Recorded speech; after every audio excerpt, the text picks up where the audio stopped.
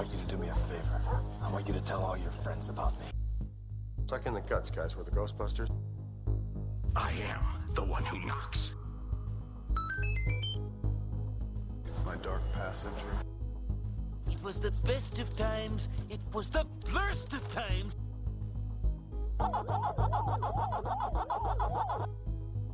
Don't call me Junior.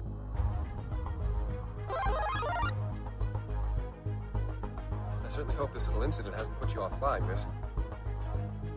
If you strike me down, I shall become more powerful than you can possibly imagine. Hi, everyone. Welcome back to Talking Geek, the conversational podcast about all things geeky. I'm Danny. I'm Heidi. And today is going to be another comic episode. Yay. We love comics. Yeah, this is kind of a twofer, though, because we've got a couple of different comics that we've read recently, and so we're going to talk about them both. Well, a couple of comic runs, because so at the end of 2019, we both Walking Dead, the comic book, came to an end as well, and Turtles, the IDW Turtles comic, hit issue 100. So both big milestones. Walking Dead coming to an end is probably the bigger deal in terms of the wider comic book landscape. But issue 100, this is the longest. This is the longest run of the Ninja Turtles comics since it started. Yeah, Anything past issue 72, so I'd say it's still a pretty historic place to be, especially given the world where comic book sales are way down. Comic book companies are kind of teetering on the edge of brink of going under. And it's even sort of misleading to say, like, Turtles Volume 1 by Mirage Comics, after Eastman and Laird had their first 12 or 13 issues, or 14 or whatever it was, and they left, it became much more of an anthology title anyways. Yeah, that's true. And I actually haven't read that much after Eastman and Laird left. Then they came back in like the 20s and did like a short little arc, and then they came back at the very end of Volume 1. But I believe so Volume 1 ran for like the 70 issues you just mentioned. But even like over 40 or I think close to 50 of those issues are sort of like anthology style, where they had different creators, and so it's been like 100 issues with the same creative team, same writers, like the same continuity, and that's a milestone for any comic, really. I mean, 100 issues is a lot of issues. Yeah, everybody does. Let alone 193 for The Walking Dead. Everybody does restarting nowadays. DC Comics is, as we speak, like getting ready to do another thing called 5G later this year. But so yeah, we're gonna talk about the end of Walking Dead. Why don't you talk about, because Walking Dead we both got into Walking Dead around when our son was born, about 2013. I think you were a little earlier, so more like 2012. The comic had been out for a while, and I had heard about it for a while. But I've never been a zombie person, and so I just wasn't into it. And so why don't you talk about getting into it, because you getting into it, telling me how good it was, is what got me into it. So what made you want to read it? Like, how did you get into it? I mean, I think it really comes down to there's so much buzz around it, and usually I'm one to avoid the things that have a lot of buzz as opposed to be drawn into them. But there was just something about the overall tone of it that intrigued me, so I thought I would check it out. And I remember just getting the first issue, and anybody who's ever read The Walking Dead knows that issues tend to end on cliffhangers. And so I was like, ooh, I liked it. And then I read issue 2, and then issue 3, and then before I knew it, I was just kind of sucked in. And I remember sitting on the couch in our living room just pounding through issues pretty quickly because of the way that they were written. And I mean, Robert Kirkman, I hadn't really heard of him before The Walking Dead. Yeah, I think Invincible, I don't know which started, Invincible or Walking Dead, but yeah, I had Walking Dead is his big thing, which by the way, I started Invincible and read like the first 6 or 7 issues. I just couldn't get into it. It's supposed to be awesome, but I couldn't get into it. Yeah, if it didn't draw you in. It must have been around issue 100 that I think you had gotten it, because I remember the hype.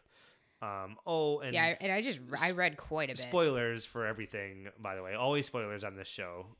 But so issue 100 hadn't come out yet. I started reading it prior to issue 100. Yes, but I'm trying to think, like, usually the hype, like, for a comic book, I mean, when a comic book is good, like, Saga or Walking Dead, like, they kind of constantly get buzz, but I think you were on the lead up, like maybe like I think I was starting By to get 95 or 96, probably. Yeah, Issues. Yeah. But that was the big one when Negan was just introduced around that time, and then Glenn was brutally killed in issue 100, and so that was your origin for it. And I think you just telling me how good it was, and that it was more of a character story instead of just the zombies. The zombies. That's the cool thing about Walking Dead is that it's always been sort of it's always been It's a story more, about people. Yeah, more character driven, and the people who are trying to live these lives in this this apocalyptic universe where there's zombies, but the zombies aren't really the main focus. It's the people staying alive It's and their the interpersonal decisions that people relationships. make, and I mean, as the whole series progressed, oftentimes the humans were equally as dangerous, if not more so, than the zombies. Oh, and I think that's part of the point of it.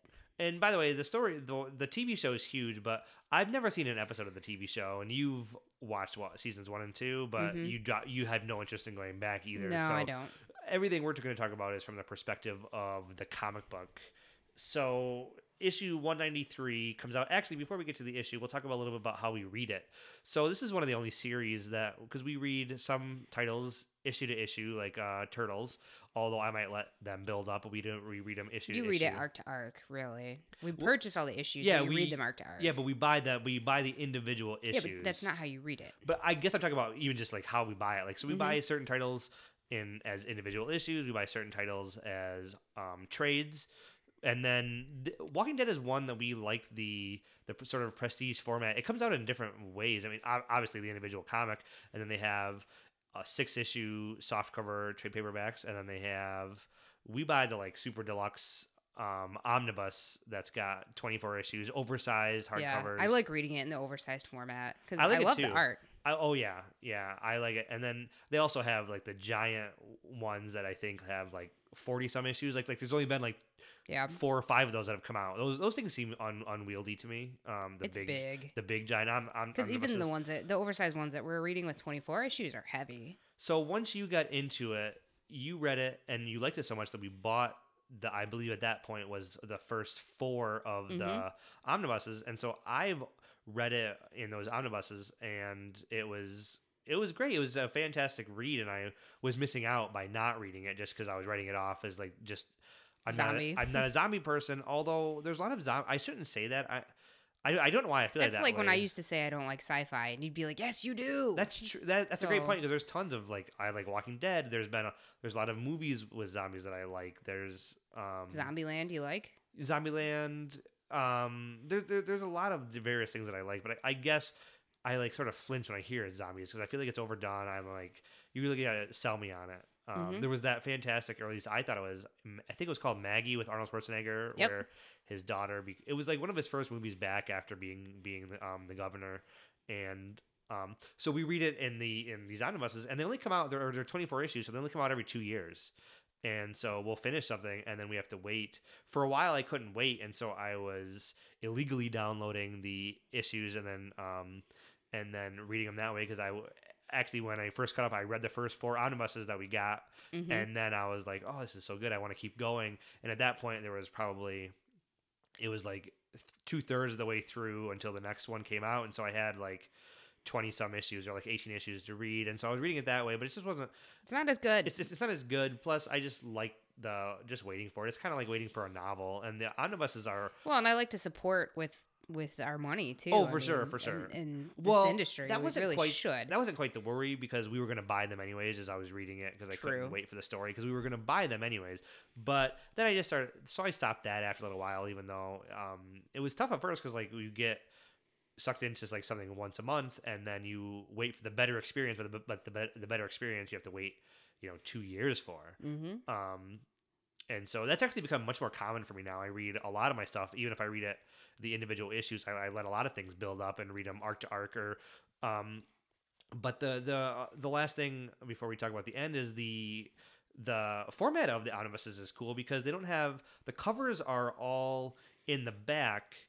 And so it really flows from one to the next. Like you reads just like a book. You can guess. I mean, so you're reading 24 issues at a time of comic or of a series, and you don't exactly know where the issues one ends and one begins. And Although they do like to end on a full page splash, so it doesn't happen every single comic, but a lot of comics they end on a full page arc. yeah. So you can usually tell. that's true. You can usually guess where it is, but then it's not uncommon for Walking Dead to have splash pages throughout the comic as well, so you can't just go by like, oh, it's a splash page, it's the end of the comic. No. But sometimes you could guess, but it made for a really cool reading experience because you'd finish up for the night, you'd put the bookmark in, you didn't know exactly where it was, just like in a novel. You're reading a novel, you don't know where you might stop on page whatever, and so that was a cool way to read it. And so jump to the what was it, last summer, right?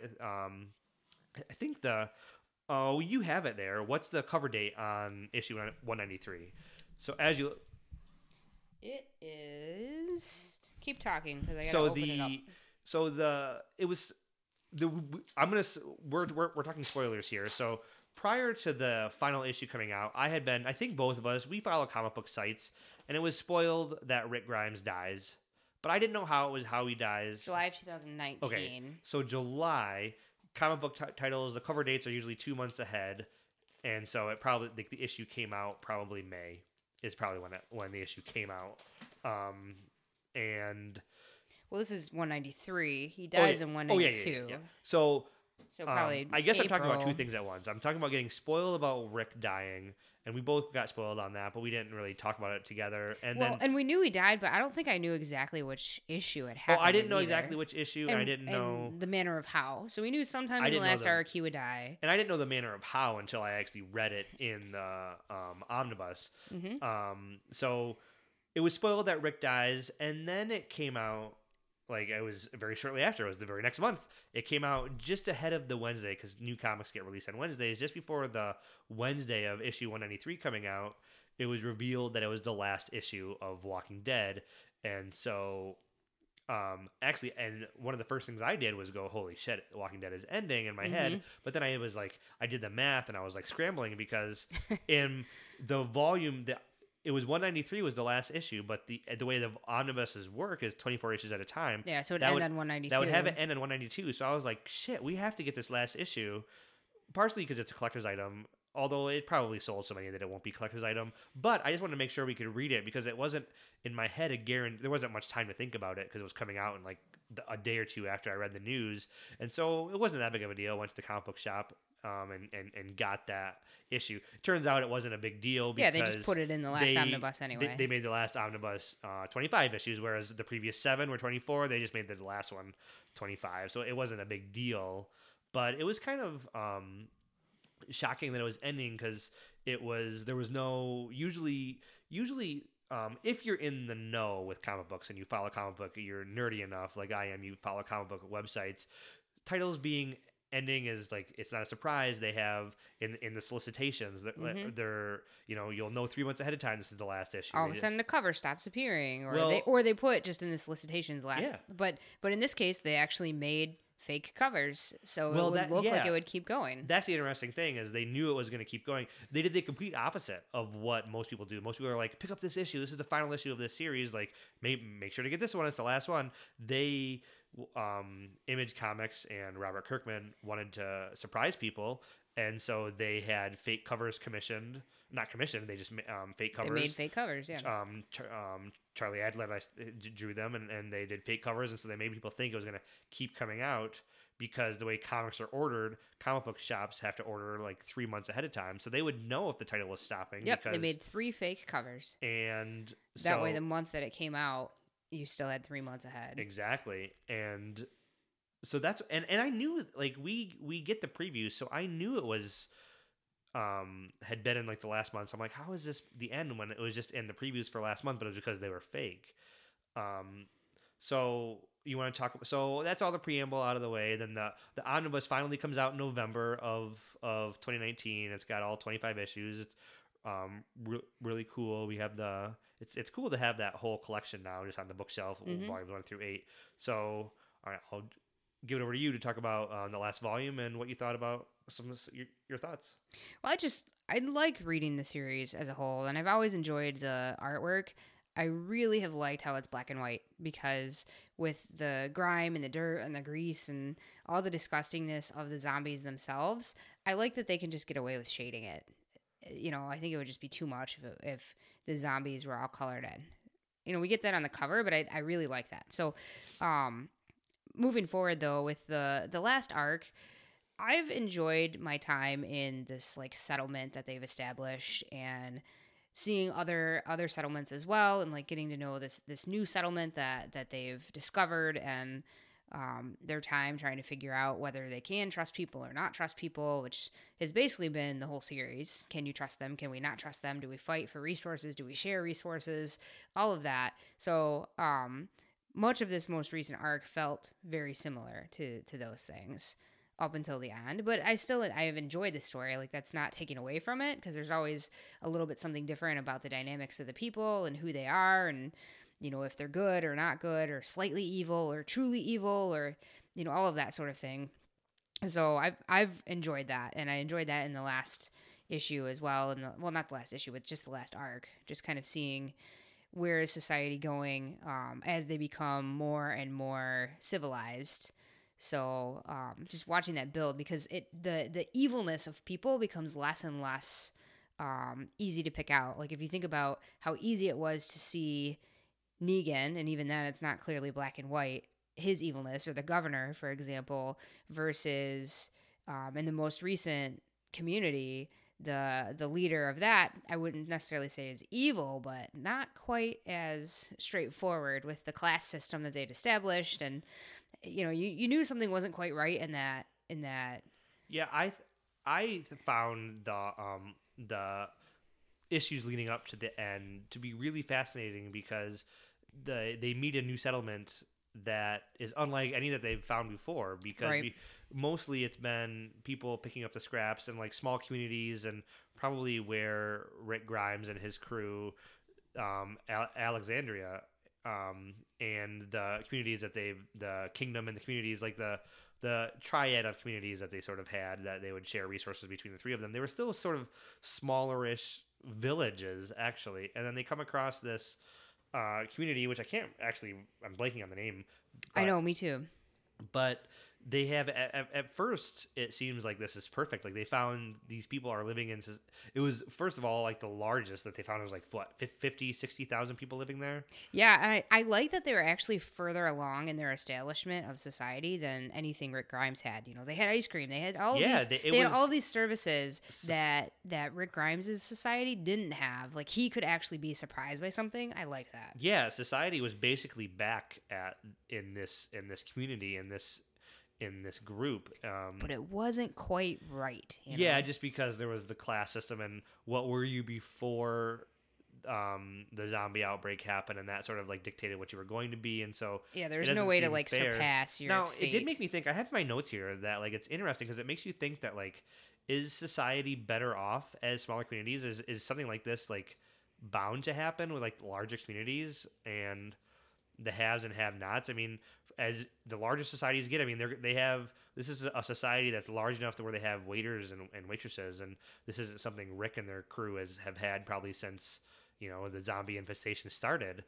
And it makes me think, like, once you start having a society where, you know, you have the need again for waitresses, and you have the need for the because before, everybody has a blue-collar job. Everybody's basically got, you know, in Rick Right. Grimes' society, everybody's helping out, doing everything. Everybody's pitching in. No one's above anyone. When you start to else. specialize, I mean, they have lawyers, and so is society better? So I have a question for you. I mean, it's a legitimate question for you. Is society better off as small communities? Just in your theory, like maybe in the Walking Dead universe, philosophically, like, do you think society is better off as smaller communities, or like is it better off as super large ones?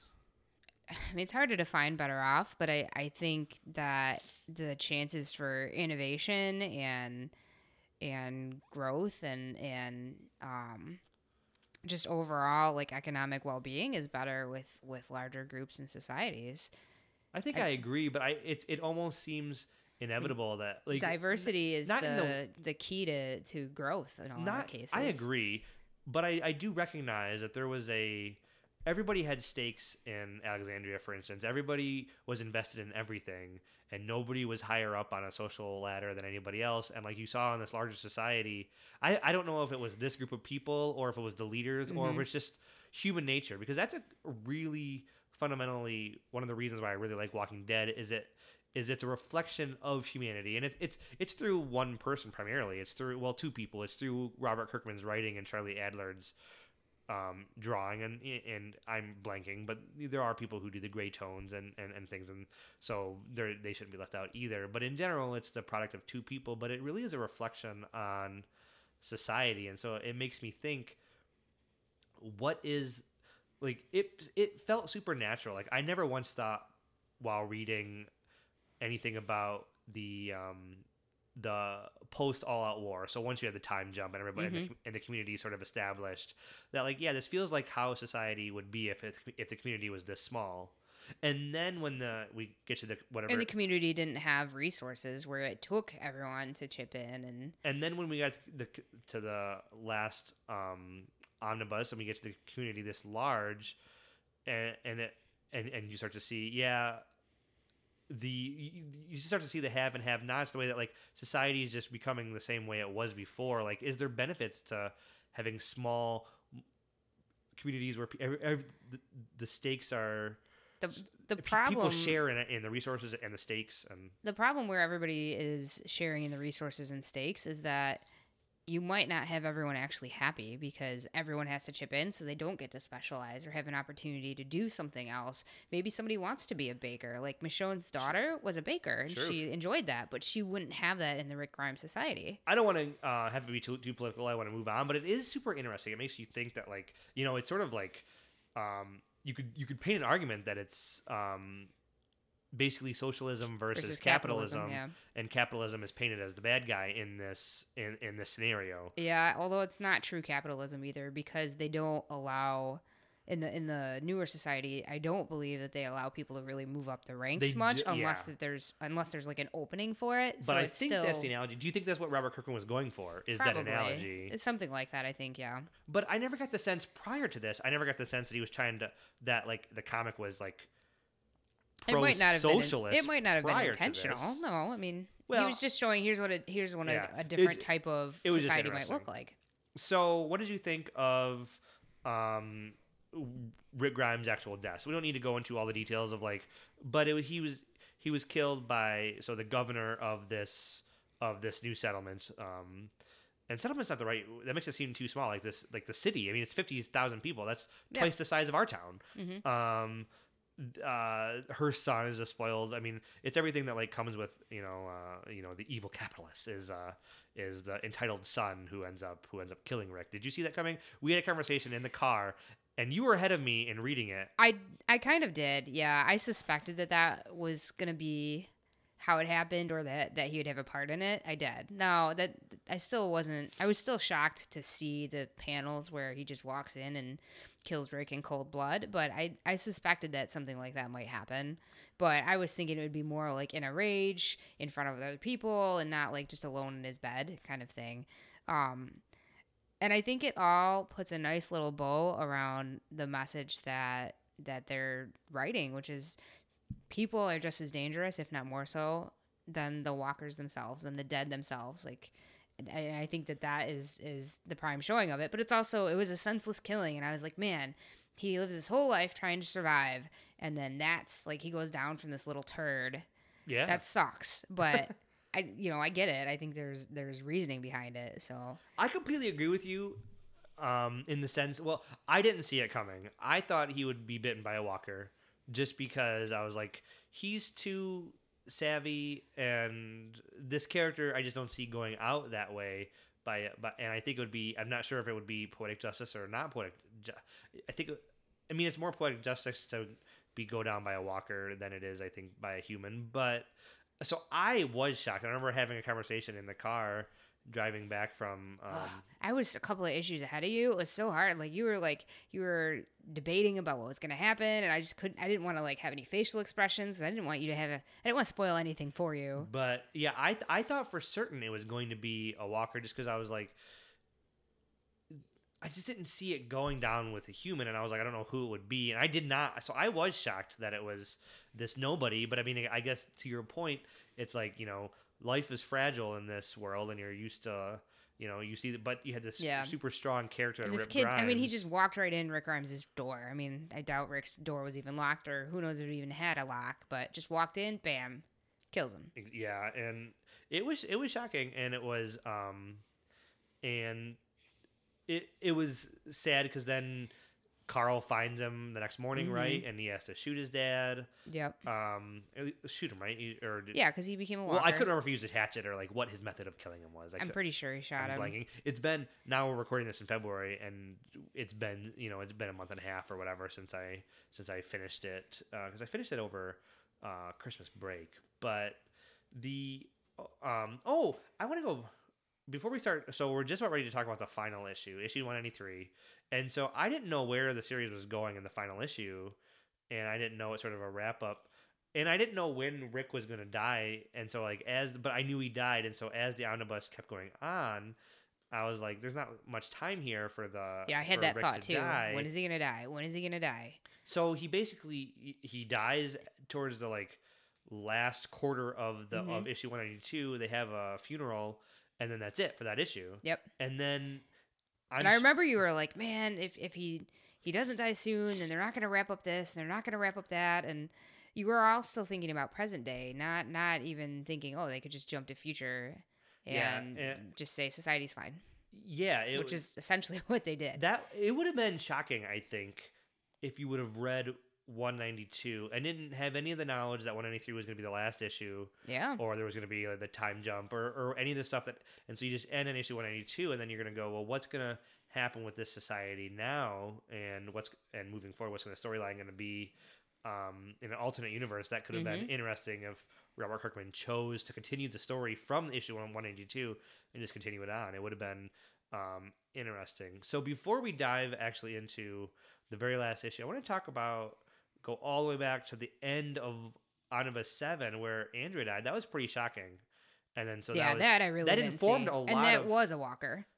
That was, she got bit, and that informed a lot of Rick's behavior. Do you think that he let his guard down, or he was like that, he wasn't on his top of his game because through this whole omnibus, you see him at the gravesite. He's like creepily sleeping on her grave and things. And no, I don't think it did. It's not the first time he's experienced loss. I mean, he went through a great loss with his wife. And if you remember, he had like the fake telephone that his wife and his baby. Yeah, Rick, his infant daughter. Rick has experienced That's loss true. before. I haven't thought about that in a long time. And mentally, it's kind of shaking him up. But no, I don't.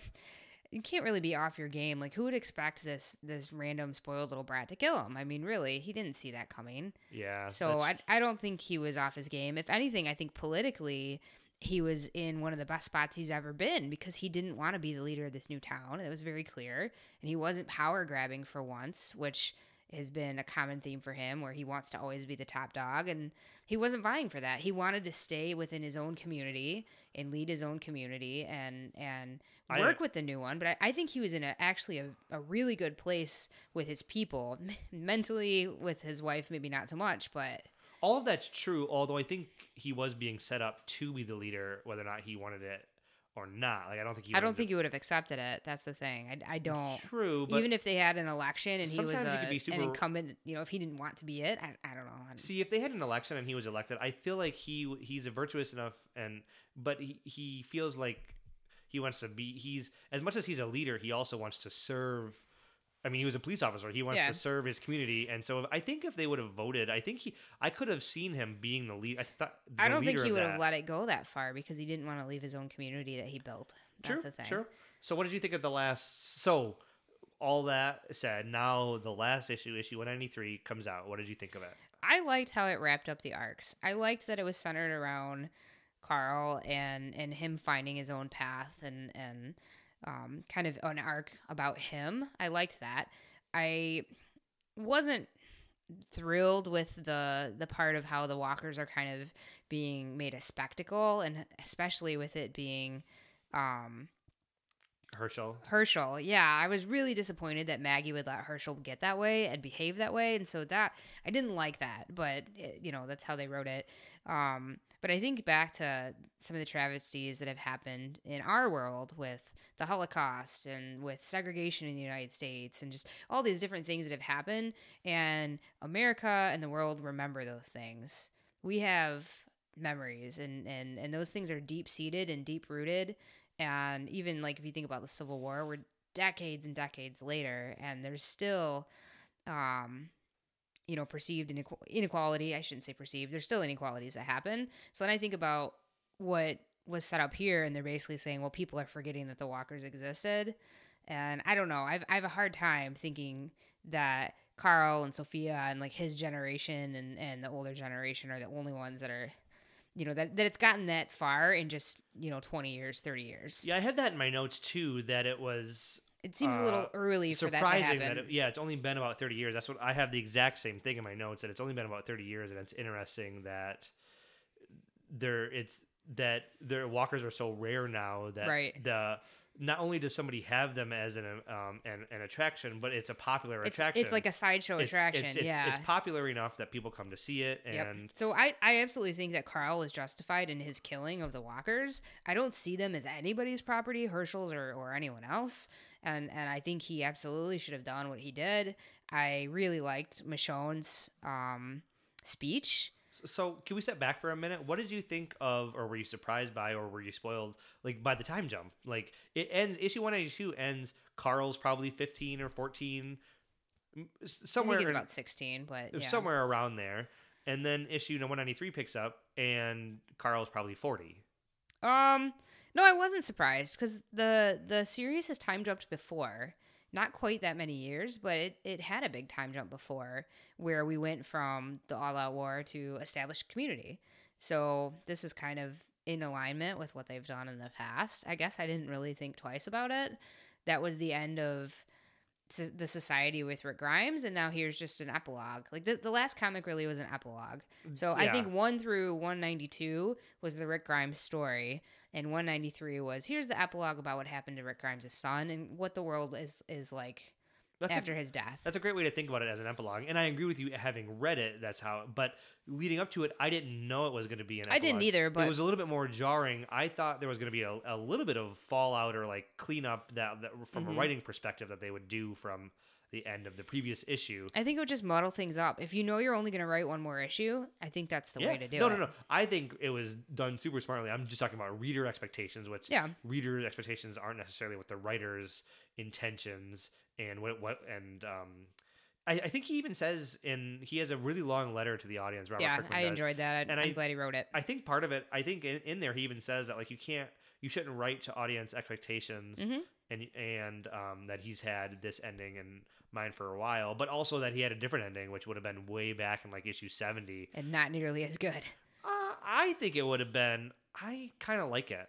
It would have been dark and dour, but I already think the series was. So one of my notes, jumping to the last issue, one of the notes I wrote is it's a surprisingly upbeat and not like there's not super high stakes in terms of life and death. You're learning about where society's gone, but up until now, the series, I mean, it has highs and lows, and it has not every issue obviously has life and death stakes, but I mean, death is death is imminent. It's always it's around not the shied corner, away from this series. I actually wrote in my notes that the comic is a fairly, in my opinion, I read it as a fairly nihilistic work of art from issues 1 to 193. Like it's sort of dark, and it doesn't say good. I mean, it says good things about humanity. Like there's good people, but there's it kind of says when faced with these dire situations, people will do whatever it takes, and that's not always the morally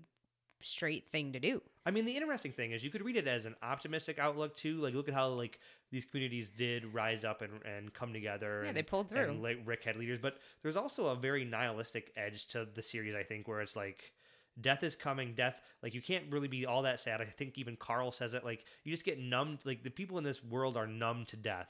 And but they're not in the end. They come out of it. They're not numb to it anymore. I was pleasantly surprised So I guess what I was saying is I wouldn't have thought that his original ending, which we're not going to go into here. If you want to read about his original ending, read the letter after the last issue. But I don't think, given the tone of the comic series in general and where it was at that point, I think that would have been a fitting end. But I also think this ending here works, and you learn that society. It very much feels like they're at the point in technology and where it feels like the late probably 1880s, 1890s, like post Civil War. It feels like the railroad. Like I think even in the issue, they're like literally like in the way they did, they're connecting to the in West. the way they did in the old, in Wild West times. They were literally connecting to the West, and that was cool to see Eugene working there. That was cool. I had that in my notes too, like Eugene being able to be like the genius of the times. I like checking in on all the people. I liked that too. One other note that I have is that it is in my mind a little heavy-handed on the Rick Grimes as a martyr.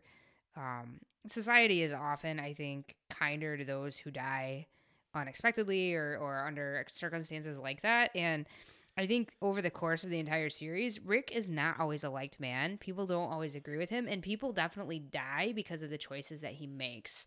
But the story that Carl is telling his daughter Andrea is that essentially they're all there because of Rick.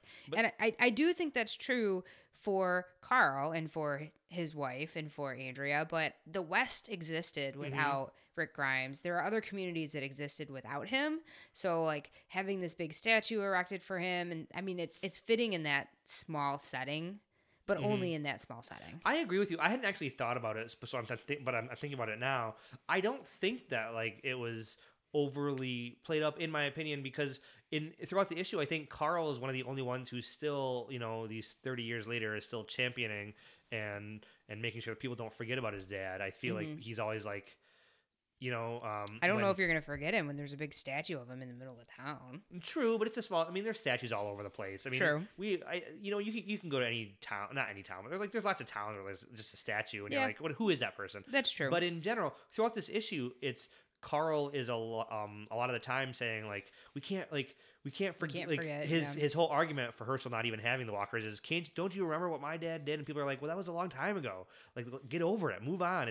That's kind of what I took is like Carl's still holding on to it, and he's not letting his father's memory be like the world actually wants to move on, and Carl's sort of saying like you got to always remember this person, but the world is ready to move on and like leave Rick Grimes in the past, which it should. He was monumental in certain characters and certain communities' lives, but like you said, there's the whole West we never even like learned about, and so I actually I had a different reading, and so it's interesting hearing you say that, and I hadn't thought about it that much, but now you're making me think about it, and my take was much more that Carl was trying to hold on to it and continue the legacy, but the world was moving on without him. I guess I didn't see it that way, but that's fine. What did you think about the wrap up for Negan? It was good. It was. I wish there was more. There was only. I think doesn't Carl take food or something over to? Yeah, he basically just Negan's drops house. it off at Negan's house, but Negan doesn't come out. It's implied that he's still alive and he's living at that house. Whatnot. I actually was going to talk about when you brought up Negan earlier. That Negan became one of my favorite characters in the series. Not because of how he had a lot of depth. Not because of because early on he's sort of a favorite because of like the sort of like the nihilistic view. Like he's sort of brutal and sort of like interesting and there's a voyeuristic like thing about like watching this like super sadistic person do these things in the pages of this comic book, burning one of his people that who's part of his group face with an iron. That was like a while ago, right? But but then we get to a peek behind the curtain and we learn about him and why he is the way he is and why he behaved the way he did. It's called Here's Negan, right? But even just in the pages of the regular Walking Dead, he shares some of that insight as well. Like when he's sitting in the jail with Carl, and later on, like he hints at it. I think that Here's Negan, like it was put out like as like chapters of like Image Plus, which was a super short-lived thing that failed at Image, I think, but it was collected into the hardcover that we bought. I think that goes a long way to have you be more sympathetic with him. But after he's out of jail, I think he continues down that pathway even after. You get more of that even without the Here's Negan, I think. I think one of the moments that was turning point, or I think I still really liked the character and reading him. But when he killed Alpha, or was it Gamma? Which one did he? Beta. Was it? It was Beta. No, I think he killed Alpha too, and he might have killed. Maybe he killed Beta and Alpha. That might be it. Yeah. But I think because he's coming to from the Whisperers. The leaders of the Whisperers. Rick lets him go. Yeah. And then he goes, and you think that he's actually defecting to the Whisperers side, and then he stabs and stabs Alpha and kills her. And then Beta actually comes back in this volume. That's right. And I think he kills him in this. I don't remember who kills him, but he kills Alpha, and it's like, yeah, he is on Rick's side, and so like he wanted to be on Rick's side, and so I was like, no, Negan, don't. In some do ways, it. he's like the puppy. He's been beaten up and used to fight back, and now the puppy just wants to please. Yeah. Although he's much more super brutal, but I don't really have that many more notes on this. I thought it was interesting that you were the one who brought this up too when we talked about it just in person briefly, that it was interesting that Carl ended up with Sophia. Yeah, as opposed to Lydia, who he was kind of his teenage banger. His teenage fling, and it was more than a fling. I think they had something serious. But something happened and they went their separate ways. Although they were still working together, which was a little awkward, I think. But you just in this world, it's you keep the people that you know are safe, as True. allies, is the way that I took it.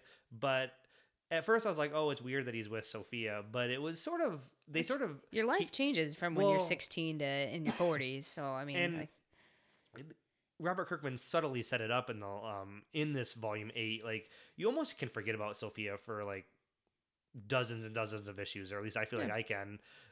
She's just at Hilltop, isn't she? Yeah, but I mean, she's been there since issue 1, right? But and so it's almost hard to even like remember her history. Like I think she had a mother who went crazy, and when they were in the prison and killed herself in the prison. And it's almost like back when Tyrese was there, and it's almost like hard to remember all that. And so, but Carl started looking out for Sophia and like was sort of being interested in her love life a little bit more in Omnibus 8 throughout those 25 issues. She like worried that she was going to be single forever, and he was like giving her advice. And then, he was trying to like hook her up with other guys, and she didn't like any of them. And I didn't know it's not like there's a lot to choose from. And I didn't know it when I was reading it, but that was Robert Kirkman subtly setting up that like I think like myself, like the readers, or maybe the way that I read it is like the readers who have forgotten about Sophia for a while. I think, Carl hasn't looked at her in that sort of a way in a while either. And he's like, oh, this person who's living in a different Hilltop. Although wasn't Carl living at Hilltop now too? Yeah, he had moved that way. So he moved there, and so he was helping them rebuild after the fire. He had this childhood friend that he's now seeing in a different light. And more romantically, you start to see hints that Robert Kirkman was doing. Yeah, like, oh, maybe she's not like that girl next door sister type, but she's actually a sultry being. But I think I have. That's about my last notes for it. Completely. I already said this, but I completely agree with you about how fast it seems like. It's my criticism is it almost seems unrealistic how society has like forgotten the dangers of the walkers, where it's a problem that you kill a walker who comes onto your land. Like that's and it's issue 1 starts property for someone else. Yeah. Issue 1 starts with Carl shooting a walker, right? Page 1, I think, or 2 or whatever. And so I find that unrealistic, actually. Yeah, I do too. In this world with zombies. So especially when they're still coming back, I'm presuming, or somehow they figured out how to make dead people not turn back into zombies. I don't know, like. Yeah. Yeah, that's true. I mean, just when Rick Grimes died, he turned. So one last thing, and I go back and forth on this, but I wanted to ask you, since I don't know if we'll talk about Walking Dead on this show again. If we do, it would probably be like a whole series retrospective, and that would require us both rereading it probably. So I don't know if we will. So do you feel any disappointment or longing for that you didn't know, like it's never resolved, or like you're never told how the zombie outbreak started? Like how this started. I'm okay with it. I am too, because like that's not the point of it. And the way people say Lost wasn't about like the mysteries, which I disagree with. I think Lost was about. I think they should have had all the character stuff and solved the mysteries in Lost.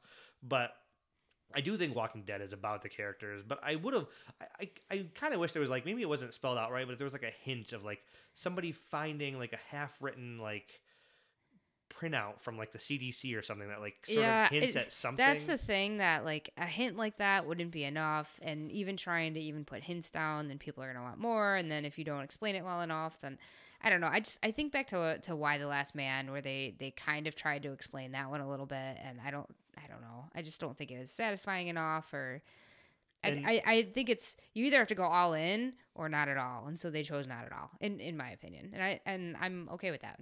Okay. All right, I think it's time to move on to Talking Turtles.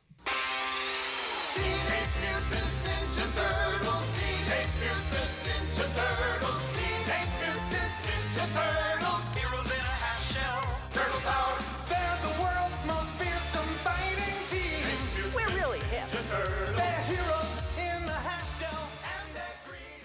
So now we're ready to talk about Turtles 100 and the lead up to Turtles, the City at War arc. So why don't you give some of your thoughts on things, Heidi? So the City at War arc is a long arc, and I didn't do a complete reread for this. I just read it a few months ago, but I did go back and look through all of the issues just to kind of refresh my memory about all the stuff that's going on, and I realized the City at War arc is super complex. Because if we just take a second to kind of reflect on all of the different characters and storylines, I think it's worth noting that IDW used to have a separate title called Turtles Universe. Was it Turtles Universe or Team? Yeah, it was Turtles Universe. And so that separate series, it was an ongoing series, and that followed kind of like the ancillary characters. So it followed the Mutanimals. It followed who else was it? Usually it was the Mutanimals, but it would I think some things with the Neutrinos and some other like tangential storylines, but they did away with that title, but they didn't do away with any of those characters. That was all wrapped into the ongoing series. So when I looked at the arc, there's the Mutanimals that we're following, Hobbs and his guys. There's the mutants that are part of Null's group that are more like the evil mutants. There's all these gang factions, not gangs, but more like mob factions that are vying for different parts of the city. That Splinter basically like sanctioned off different parts of the city where the Foot Clan had an area and these other mobsters. So that's going on. You've got Karai trying to come back and take over the Foot Clan. You've got the Turtles and the Clan Hamato. You've got all of this stuff all going on. And so it's no wonder it took 7 or 8 issues to kind of bring this all to a head. But and then you've got April and you've got Baxter Stockman who's running for political office, and there's just so much going on. But I think it all folded together and culminated in really a beautiful ending at the end. So there's just a lot going on. I completely agree, because I sat down and when I was getting notes together for Walking Dead and for Turtles, I was going through this, and while I agree with you that... Oh, I didn't even mention the EPF is in there, too. The Earth Protection Force is a part of this, and Harold Lilia is there with his wife, and, like, just so many characters in this rich world. I was going through the issues, and so I read this. You were reading it month to month. Up until issue 96. 96, and so I had let issues from issues, like, 92 all the way to 100 build up, and there was a couple of... There's a free comic book day issue, and the Road to 100 issue. Road to 100 and Shredder in Hell. Right. Was a 5-issue miniseries because Shredder had died in issue 50. That's right. And they were going to bring him back, and that was completely obvious that they were going to bring him back. But they didn't say that. You just kind of put 2 and 2 together. Well, yeah, they're having this miniseries come out that was... Yeah, it was obvious, but they did it really... Like, the way it was done in story was really good, but there was a series that was coming out called Shredder in Hell, and Shredder was dead, and they're getting ready to get to issue 100, and they were aligning the issue 100 with the last issue of this. Mm-hmm. Like, everything was leading up to it being obvious. But where I actually would step back for a second, for me, is when I was reviewing the comics today, just to refresh my memory, because it's been a couple of months or a month and a half since I've read these issues. I was surprised at how much actually didn't happen issue to issue. Yeah, that's true too. Each issue, it's pretty decompressed in its storytelling. Like, yeah. I mean, 1960s writing, this is not. I mean, we haven't had that in a while. But I mean, you sit down and read a 1960s issue of Superman, you'll get 3 stories, like 10 pages each for a whole. Like here, Yeah. Well, not a lot is happening simply because each there's so many characters, right? So you're moving each character or each group of characters forward a little bit in time every single issue. The whole arc probably takes place over 3 days. Now I loved the arc. I love the Turtles is probably the favorite title that I've been reading since 2011. Mm-hmm. If I was like someone was gonna say you can only read one title, it would be Turtles. So I don't want to. And I'm getting my negatives out at the beginning, I guess, because I have lots of positives to say. But when you read the, which I appreciate what they do, I wish DC Comics did this more. But they have, in the story so far, description at the beginning of 2 the sentences. 2 or 3 sentences, and I swear today when I was looking at that, I feel like 2 or 3 of the issues in a row, like Had the the same description was like thing? the same thing. Yeah, I'm like, they there's did. nothing's progressed. Like Janika, and you had a different pronunciation. Jenica, yeah. Yeah, in my head it's Janika. But it's one of the Foot Clans. So since issue 50, Splinter has been in charge of the Foot Clan, and she's been his like right hand person. Shonen or Shonen. Yeah, Chunin or Chunin. Chunin. I don't know how I pronounce it in my head, but his right Clearly, hand. we don't speak Japanese. Yeah. She was stabbed by Karai. And then, yeah, I swear, like, the description for, like, 3 issues in a row was, like, Janika's been injured. They're trying to get her a blood transfusion.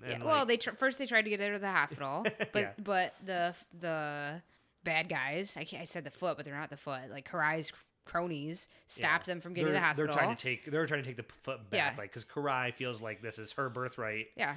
And what's funny is I forget. It's been so long since I've read The Secret History of the Foot Clan, which is like a miniseries that came out, probably 2013 or something? Yeah. Because Orokusaki, Which I really liked is that when it reading- came out, but I haven't read it since I need to then. reread it because I don't remember. Like, Karai is Shredder's granddaughter, right? Yes, But and she's Shredder- Orokusaki. Like, I know Shredder had her with Kitsune. they were See, I don't even. Okay, Kitsune's her grandma. Okay, I forgot that. Because they talk about it a lot. It comes up that the turtles have been reincarnated, but I forget like what Orokusaki's like history is because he was also alive back in feudal Japan. Mm-hmm. So refresh my memory. How is Orokusaki around now? Same way Hamato Yoshi is around now, I think. Was he reincarnated or has he been alive that whole time? No, I think he's been reincarnated by Kitsune. I think and Kitsune is one of the like magical family, like the 7 creatures or whatever, right? So Yeah, the Pantheon. the or whatever Pantheon, they yeah. call them. Like I think that's how. But so either way, And that's why I think he's able to die when Shredder killed it, or when Splinter killed him. That's too much history to go into now, but I definitely need to do a reread of The Secret History of the Foot Clan because I think that's all. I think that they go over a lot of that there. Yeah. And there was a Karai like one shot because they had a villains micro series Mm-hmm. a while ago where each bunch of the villains got their own one shots, and so I think Karai gets hers. I But mean, yeah, really, she's just trying to take back what she thinks her family rightfully owns, and if she's Splinter, I keep saying Splinter, Shredder's granddaughter, then the Foot was led by Shredder, then she thinks it's hers. Like, So did you see? I'm gonna. and plus in '92, so the issue before the start of City at War, Splinter was ready to hand over the sword to her. They were negotiating terms, and he was ready to step down from being as being the leader of the Foot. And if you remember, their sticking point was that she wanted to take the children. They had this orphanage of children. Which She I wanted to forget- make them foot soldiers. He said, absolutely not. They're going to go to school and just join normal society. And she's like, well, that's the end of this one then. Remind me where those children came from. I don't think they ever explicitly said, but I think they're supposed to be the children that the Rat King had taken under possession and was going to have them just dive off buildings and things and commit suicide, and then they like stopped the Rat King, but then they were stuck with all these kids. Okay, Is where I think they came from. I think they were just orphan kids that had been taken over by the Rat King. But I'm jumping around a little bit more than I was in Walking Dead. But did you see Splinter's death coming at all or not? I think that it kind of lays that out as a necessity when you read Shredder in Hell. So I suspected that might be the case even leading up to it. So I read Shredder in Hell between issues 99 and 100.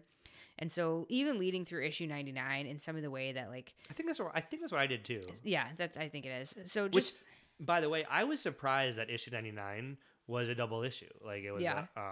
it was a big, thick. I issue. think I knew it because I'm the one who orders the comics. So like Yeah, that's true. I don't even it's look money. at the solicitations or the cost of the comics anymore. You handle that, so Yeah. I had no idea it was a double. But I think just like seeing the way things were going and understanding that Shredder's coming back, like just the way that Splinter was talking and then he was put in jail. I thought that it could be possible. And in the back of my head, I'm like, would they kill him? Would he die somehow? Like I had the feeling that might be the case. But then after reading Shredder in Hell and there's basically the whole arc, Hamato Yoshi is a rat like on the shoulder or helping Oroku Saki to navigate his way through hell, and just the way that arc was leading at that point I was like, oh, he's gonna die, like that's how it's gonna go. And so and that's essentially what happened is he sacrificed himself to kill the dragon, and Shredder's back, Splinter's gone. Yeah, so But he did it like basically not only to save all of the world, but I think he also did it in a way to as a way, number one, to recognize his death at his own hand, so to speak. Like he didn't kill himself, but he sacrificed himself, and I think he did it, number one, recognizing that he'd done all this wrong recently, like just trying to right the wrongs that he had. And then number two, I think he saw a pathway to redemption in Shredder, and in his relinquishing his life, he could allow Shredder to come back and redeem his own life. that's true. Yeah, so that gets into it's good to hear you articulate it like that, because it's been like I said, a month and a half since I read it, but also the criticism that I have. Well, first of all, let me say I did see the Splinter dying coming. I don't want to I don't think that they made it too obvious. I just had a sense. I was like, oh, Yeah, I did too. I was like, I think Shredder's coming back. Splinter has been leaving, yeah. kind of a bad guy, which has been an interesting dynamic when they're having the Turtles sort of in forced opposition to yeah. their father. It's forced these teenagers to grow up a little bit, to stand for something different than their parents have. That takes a lot of guts for a teenager to say, you know what, I don't believe in the same things that you do. It's interesting to have that reading, because I agree that's totally there. I took it as more that it was fascinating that, because that the nuance for me, it's not even really a nuance, is that I don't think Splinter was actually a good guy. Like it wasn't like, No, not at that point. it I wasn't agree. really like, and well, it was like, courageous of the Turtles to not follow their father, but it wasn't even the decision. It wasn't like a decision between two goods or whatever, or like two things, and like you just pick a different path. It's like Yeah. your father's sort of on like a bad path. But they've been taught loyalty from the beginning. And that's, so do you well, stay that's loyal true with the ninja? That's with like the ninja way, It's right? like I remember like the You're- ninja way. You're loyal to your clan. You're loyal to your family. But I did want to say, so you were talking about, you brought in a lot of stuff actually about what was going on with Splinter and Rokusaki and Shredder in Hell. I would want to say that Shredder in Hell was a really good series and I liked it, but it was kind of convoluted and hard to follow from a story perspective. I agree. I really, really liked the art. Yeah, I had a Maltis hard time. Santaluco, Yeah, I had a hard time figuring out exactly no what idea was if I'm going on. pronouncing that name correctly, but his art is really good. He came out of the Turtles in a big way. Actually, I think his first thing was that Secret History of the Foot Clan. I think that was like his first thing that he did with the Turtles, and he didn't write that. But one of the things I had to get over is he has a really sleek style to it. But it always kind of bugged me how he drew. I'm a fan of just classic, like unaltered bandana going around their heads. Mhm. Maltis sort of started the trend where like It's you know, Mateus, by the way. or Mateus, where Raphael's is like kind of like, has like a edgy look to his bandana. Like he sort of like infused their personalities into like their bandanas. Like, Raphael's is like kind of slanted and like jagged and like kind of, I wasn't a big fan of that when he first started. So Mateus, just to circle back, since you had talked about this, he did Teenage Mutant Ninja Turtles issue 5. Then he he was involved with City Fall issues 1 through 7, like involved. He did the Secret History of the Foot Clan 1 through 4. He was involved in TMNT Deviations, and then Okay. also involved in the Bebop and Rocksteady Destroy Everything, and then Shredder in Hell. You really got the history of him. Got it all here, right here. He's Brazilian. Just Yeah. for anybody that was curious, he is Brazilian. But the I think most of his work was maybe character designs and things. But 'cause Yeah. I think the first major thing was the Secret History of the Foot Clan. Yeah, that other stuff he's not credited as being like the main artist. But his art is very sleek, and he's a really good artist. And the story was just pretty convoluted in the Yeah. Shredder in Hell. I could probably maybe on a second reread or a second read. Second reread would make it be like the third reading.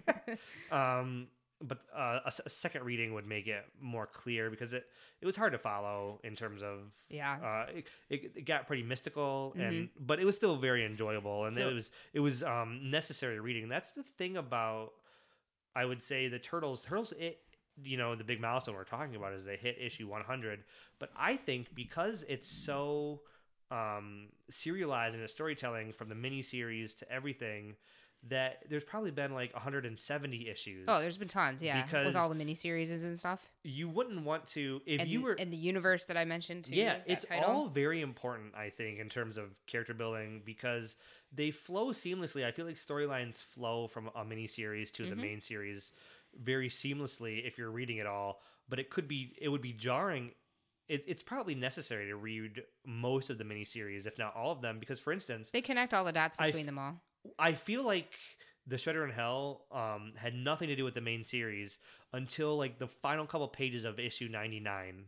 Yeah. And then if you went from issue 99 to issue 100 and you didn't read Shredder in Hell, I think you'd You'd be really like, be "Where- thrown for a loop. Where the hell did this dragon come from? That's why What is it's- Shredder doing? It's essential reading, and so the series should be congratulated on having such a tight continuity. Like, they have this Turtles universe that really is a tight continuity between the various, and they've had a lot of miniseries, and it probably is close to. I mean, there probably is a count online, but it's probably, I bet it's 100, because we have a short box of our Turtles comics and the miniseries and things are all in a separate box, and that's like 3/4 of it's all in separate box, so it's got to be like it's quite a bit. 170. So I will say there. If I'm getting back to the City at War arc and leading into issue 100, there were two things that surprised me in this setup. The first was the cold blood killing of Janica, or Janika as you would say, although I think it's Janica. Anyway, I did What not makes you think that? just Japanese pronunciation. Well, I it could googled be. it. I have no Japanese. I've never taken Japanese as a language. I don't know anything about. I googled it, but who cares? I care. That surprised me. I didn't see that coming. Karai called for a meeting after their original discussions went awry, and she called for Janica to meet with her and negotiate outside of Hamato Yoshi, and Janica basically professed her loyalty to Splinter, and wham, sword through the gut. Didn't see that one coming. I remember reading that like, oh my god, she just did that. I did not expect that one. I unfortunately, same with Walking Dead. One of the downsides to being, I can't say I'm a trade waiter. Like, I wait for the trades. I guess I'm like an arc reader. Like, I read. Is that when things are big enough that they make the news? So you knew it? Well, I knew that she was gonna be the 5th turtle. Oh, I didn't know that either. And so, because I read it before that 5th turtle news ever although came out. I didn't know how that happened. And that happened 2 months later, two issues later. I knew it basically. had to happen somehow, so I knew something was going to happen. I just didn't know when it was going to happen. Yeah. So that's the problem. And sometimes it's surprising because Turtles does not sell a ton. I mean, it's probably middle of the pack for IDW. It's not like one of their highest sellers, but it's not a low seller either. I mean, it's not low, but in general, it's not a series that people are talking about. And so you'd feel like or at least I feel like I'm safe from spoilers, but then, and probably the Jenica thing is probably one of the only times when I was spoiled by news sites. I thought she was going to be dead, and then the next 2 issues is spent trying to figure out how to not have her be dead. Like, she didn't die, and then as soon as they showed the like turtle blood transfusion, I was like, oh well. but then 2 panels later she was a turtle, so not really like. Yeah, a I spoiler have. there. So one of my notes was that it'll be interesting to see moving forward, and you have a little bit of head start on me because again, so I hit issue 100. I'm gonna wait until issues probably 106, 107 Yeah, come out. I've read 101 and 102. And so one of my but thoughts, those I'm not going to spoil. well, yeah, I wouldn't. Well, I haven't read them, so don't. But one of my thoughts is like I'm curious if they're gonna how integrated into their team she's going to be. Is she going to be like a fifth turtle, like with all the meaning that would have, or is she going to be like part of the peripheral team, the way that like Aliplex and Nobody are, like, you know, they're on the team, you know, they're part of like their acquaintances, and Right. or like is Jenica going to be with them, or is she going to be like, you know, living with the turtle, like fully integrated with the turtles? And you have insight that I don't. So there's one thing that I find really interesting with 100. Like when you have a milestone like that, oftentimes you expect that they're going to wrap up a bunch of loose threads, and they did, but they created so many new threads that I mean, I think there's enough foundation here for another 100 issues easily. What am I missing? So- Because I'm trying to think like what are Okay, the so threads? you've got Shredder's back. Yeah, but I we have a don't. note. But we don't know what's going to happen with him because I have a sense, and you again. I'm going to say this, and you probably have an idea of if I'm right or wrong if they have touched on this in the first 2 issues. But I think that Shredder's coming back and Splinter died. I think Shredder's going to take more of like a benevolent role in the Turtles' lives. This is me. I have no idea.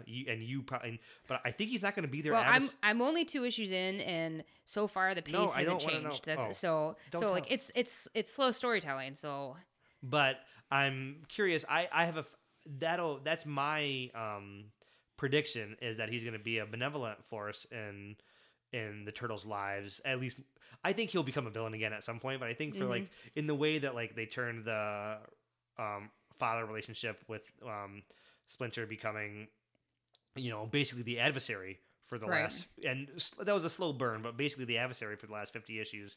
I think Shredder is going to be their ally right. for, you know, the next 25 issues. So here's the loose ends. You've got Shredder now, but you don't know what he's going to do. Like how is he going to lead the Foot Clan? What kind of a leader is he going to be now that he's come back from the dead? So he's You've back got- to being the leader of the Foot Clan. Well, I'm assuming. I don't know. Okay, I didn't see. Hold like on. I'm only using issue 100 knowledge. I am not using any other knowledge. Because I was gonna say so I didn't. One last thing. I don't think he's gonna be the leader of the Foot Clan. I think Karai is going to be, and he's going to be like sort of outside. He's not gonna be with. And there's loose end number 2. He tried to kill Karai, Kitsune tried to kill Karai in order to bring him back. So is Karai going to want to have anything to do with them? Who knows? Like if I were her, I would maybe consider being leaning more towards the turtle side, because actually Splinter's the one who saved her. And her grandfather and her grandmother tried to kill her, so her grandfather was dead, so he didn't have anything to do with it. But, you know, so what's going to happen with her? I don't know. Then you've got Baxter Stockman, who's this leader, but, you know, he's... Where did his... I don't even remember where he was in issue 100. He's just the mayor. No, I know, but what was going on with him in issue 100? Was he even in it? He was at the Mutanimals released the mutagen at the end at his like inaugural, like his winning speech. Yeah, that was like issue 96 or 87, him right? And no, it was at the end. It was issue 100. No, that was like 97, I think. Or actually, I think it was 98. Leading into issue 99 is like at the end. I believe at the end of issue 98, he released the mutagen. And then him and April are like buzzed off on flies, like carried away. So that's another loose end there. And then you keep going. And then so who knows what's going to happen to that? You've got this mutagen released, so now you've got all these new muties hanging around, like hundreds of them, presumably, maybe even thousands, depending on what the blast radius was. EPF is still out there, so who are they going to be going after? So that's yet another loose end. There's so much. Oh, that's something. And then issue 100 has the one-page stinger epilogue in the very back that shows Leatherhead Krang. with Krang inside of him. I had a note on that. I'll come back to that in a second. So there's so much still out there. So I want to talk about the EPF for a second, and I just want to say that. Oh, look at the last page, or like the second to last page. Like it happens. Like that's issue 98. Oh, okay. So it does happen in 98. It's so I don't remember what was going on in issue 100 with Baxter Stockman, but I want to say that I am done. I'm not done. Oh, and then Old Hob and what's happening with But him now that I he's hope- like released the mutagen. I hope that they I'm tired of Agent Bishop. That's a character that I don't really like that much. Yeah. And I kind of want him to be done in the comics and go away for a while, the way that Krang went away for a while. He'll probably come back. Well, but I don't like that character. Agent Bishop had to be introduced once Splinter took over the Foot Clan and Shredder was dead and Karai was like off in the woods hunting that sword. Because who else are the Turtles going to fight? Who are the villains? Well, they Now, could create something new. I think there could have been a more interesting villain. I think it would have been cool if they had taken a Daredevil approach and like fought more low life, small time crime instead of always some big agency or big group. I think there could have been some really cool stories. I agree with you there. And so I know just from reading, you don't always read it, but they always have letters in the back, and I've always read them, and it was kind of cool because that used to be a thing in every comic. DC Comics, Superman, it didn't matter. There was always a letter page, and that basically went away for most comics now, except Turtles has it. And so people write in, and so a lot of the comics I read still have it. So. Oh, DC Comics haven't had letters pages in years, which I wish they did because it's fun to read letters pages. But Agent Bishop, I learned it in the back. Like somebody's letter brought this up, but he was one of the main villains in the 2007 Turtles cartoon that we watched a little bit. Also, Hun was from that cartoon. Although I think in that cartoon he wasn't Casey's father. Oh, okay. That's the new thing that they've done in this series. They made Hun be Casey's father, but Hun and Agent Bishop, I believe, are from that cartoon, and also they had more of like or I can't pronounce like some of the Utroms. That have like weird names. Some of them are from that cartoon also. But I'm sort of just over Agent Bishop. And yeah, me too. I don't know. I don't know why. I can't articulate why I don't really like his storyline. And it was a little bit more interesting when you learn that he's like a little guy man in a body. But then that makes me think that like it's like Krang. Has it always been consistent? Like, would somebody who's in this body have acted like the way that like Bishop has acted throughout the series? It made me like think like was this something that they threw in? Like, was that a decision like that? Did they know that when they introduced that character? 'Cause I think sometimes he wasn't written like that. I think he was for a long time, and my guess is that he was written like he was just a regular normal agent. And so it was a big surprise when you learn that like he's really like he's the little dude, deformed like guy in this robotic body. But I don't think that played consistent. At least I was like, I mean, you'd have to go back and in the series, he was introduced, I believe, in the Turtles Universe comic, like way back in the very first arc. He was going after like mutanimals, and they're fighting, and I think that's also the same time when that like woman like with the devil horns was introduced also. But so he's been around a while, but he's kind of annoys me, and I'm done with that character. So I'm trying to. So the last thing that surprised me then was when Hob released the mutagen and created all the mutants. That I also did not see coming. I'm intrigued to see what happens. Like if we get to follow any of those new mutants, if if we see what happens next, if we see where they go with it. So and if the Turtles are involved with any of those people, or do they eventually come up with a cure like we've seen in X-Men comics? Do people want to be cured? Do they not want to be cured? Do any of the Turtles then have this option to then cure themselves if that happens? Like I don't know if any of that's going to happen. Like I said, I'm only going off of issue 100. The Turtles that's an interesting one because first of all, I haven't thought about that mutagen bomb because I don't like the comics. I feel like didn't address it that much in issue 100. Like it was like it happened in issue 98, and I don't think there was much fallout yet. And so because the issue 100 had the giant dragon. That's why I say like fell from the sky. Like that's why I say yet. It's probably coming, but the Turtles probably can't be returned, or because they were always turtles. Like those were that's true. Those were humans who were transformed into mutants. The Turtles were just turtles. That's true. Reincarnated turtles. So I suppose they could come back. They could just change back to being a plain turtle as opposed to a mutant turtle. But yeah, that's a good point. So my last couple notes here are that I'm curious, and again, you have at least 2 issues of Insight that I don't, but Sophie Campbell is coming on as the new writer. She's been an artist on the title before. She drops in and out. I remember I've always really enjoyed her art after too. the City Fall, right when Leonardo becomes brainwashed and is with Shredder. after that's Fallout, they go to the Northampton Yep. farm for a while, and that whole arc Sophie Campbell did, and she's done other arcs since then, and she's a great artist. I think she really makes the turtles look more like their age. She draws them a little softer Yeah. and a little more emotional, and I like that. Yeah, I totally agree with that's a perfect way to put it because I couldn't agree more on that. And so, but I'm not sure on her writing. I know she has a handle on the art, so I'm not worried about that. But it's been Tom Waltz has been the writer since issue 1. Well, I'll tell you this: he's credited as a consultant in 101 and 102. So, which makes sense. He's probably that makes sense that he's going to be peripherally involved. At least, Yeah, I mean, And he there's might a- have helped her do the planning for the next couple of arcs. yeah, or because who knows? What, I mean, especially when there's a transition period. yep. I don't know if he'll stay on indefinitely in that role, but it's I didn't know that, but it's good to hear. Just because I feel like he had a good voice. Like there was a lot of change in artists throughout the 100 issues. And I remember way Well, back, the title didn't meander. The title always seemed to be heading Yeah. somewhere. and I remember way back when, because like I think it's the first 11 issues, maybe the first 12. Dan Duncan was the artist, and I remember being like really worried when it was announced that he was leaving the title. And since then, there's been probably like 25 artists, and And it's been fine. it's there's always been a consistent writing voice.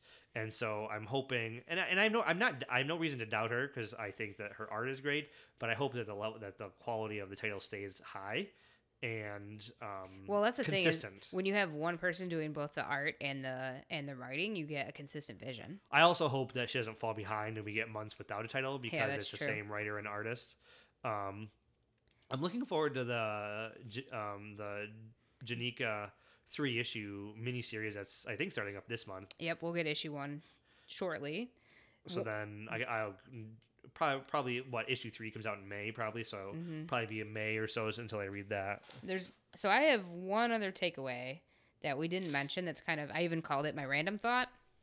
So Metalhead has kind of an arc in this series where he's trying to like make a deal to with the EPF to basically like infiltrate and double cross the turtles or cross the turtles, and the EPF is supposed to like help him become this super sentient being to gain. He wants to gain all the knowledge in the world, basically. Like Metalhead wants to continue to like evolve his own AI. Can you remind me And- real quick with him after you finish your thought how he, because I forget how he became like how we got to be like a full size, because he was like a little like car size or like a little like toys, not toy size, but like I think Donatello just built him as like protection after his own. well, no, when Donatello had his consciousness transferred into him, I believe he was like the size Yeah, and like no, this I think size. just Donatello just built a new one. Is what I okay. think. All right. But anyway, there's a whole arc where he's trying to gain knowledge, and Donatello basically like ends up teaching him that sometimes you have to take a leap of faith, and not everything logical works out. And I really liked. There's a lot of back and forth and fighting between Donatello and this AI that he created, and I think it's an allegory for Donatello himself, learning that you can't always rely on logic to make decisions, and that it was all kind of wrapped up in taking a leap of faith and going through the portal, which they had to do to escape some of their enemies.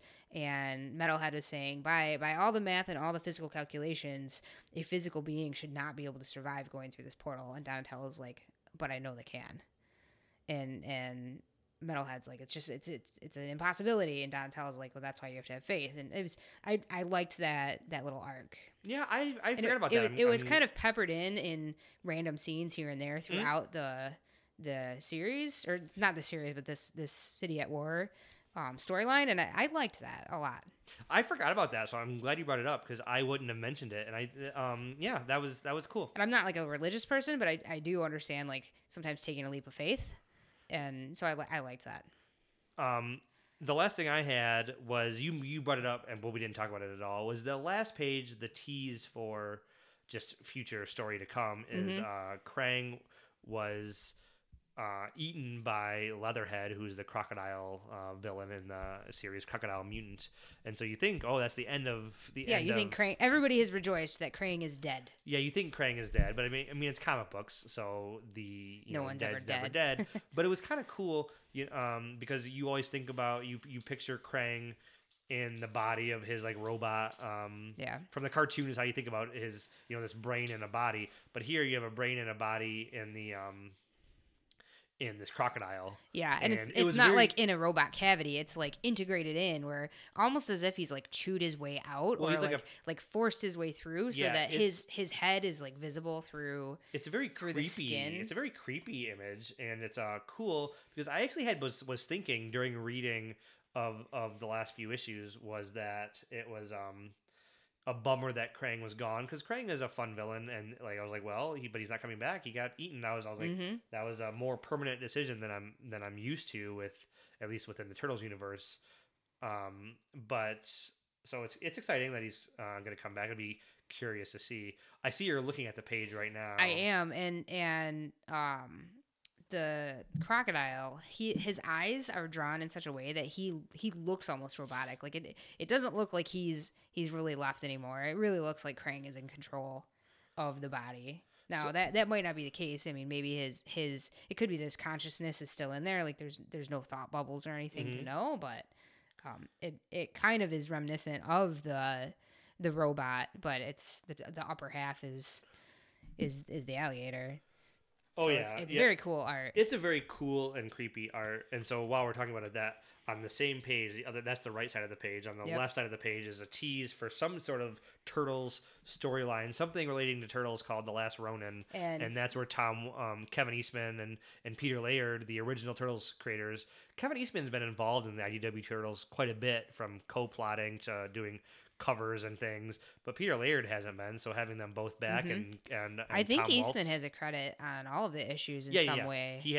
I think he has a co-plotter. Tom Yeah. Waltz writes the scripts, but I think Kevin Eastman helps write, like, come up with the plots. So he's been involved, but whatever that is, they haven't announced what it is other than that one. It says summer 2020, so we'll whatever see. that teaser is seems pretty cool.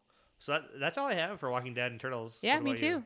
This was All fun. right. You want to tell people where they can rate us and all of that fun stuff? Email Yeah, us? you can find us at talkinggeekpodcast@gmail.com. Remember, there's no G at the end of talking. You can find us on all of your Apple Podcasts, iTunes, wherever you subscribe. Go ahead and give us a star rating and a review. And you can find us on Twitter, too. All right, everyone. Thanks for listening to this super fun podcast about Walking Dead and Turtles. And if any of you out there, if this isn't geeky enough for you, if you need even more geek in your life, then I have a solo show that I do only on my own. That's why it's called a solo show, covering Superman and Booster Gold. Each issue, I talk about some topic relating to Superman, movies or comic books, or something relating to the Superman universe, and something related to Booster Gold, who, if you don't know, he's another character in the DC Comics, my second favorite character, by the way. So if you want to listen to even more geek, you just can't get enough of me, because I know that's true, then check out, it's called Blue and Gold, a Superman and Booster Gold podcast. You can find it. We'll link to it in the show notes, but you can find it also if you do a search. All right, everybody, stay geeky.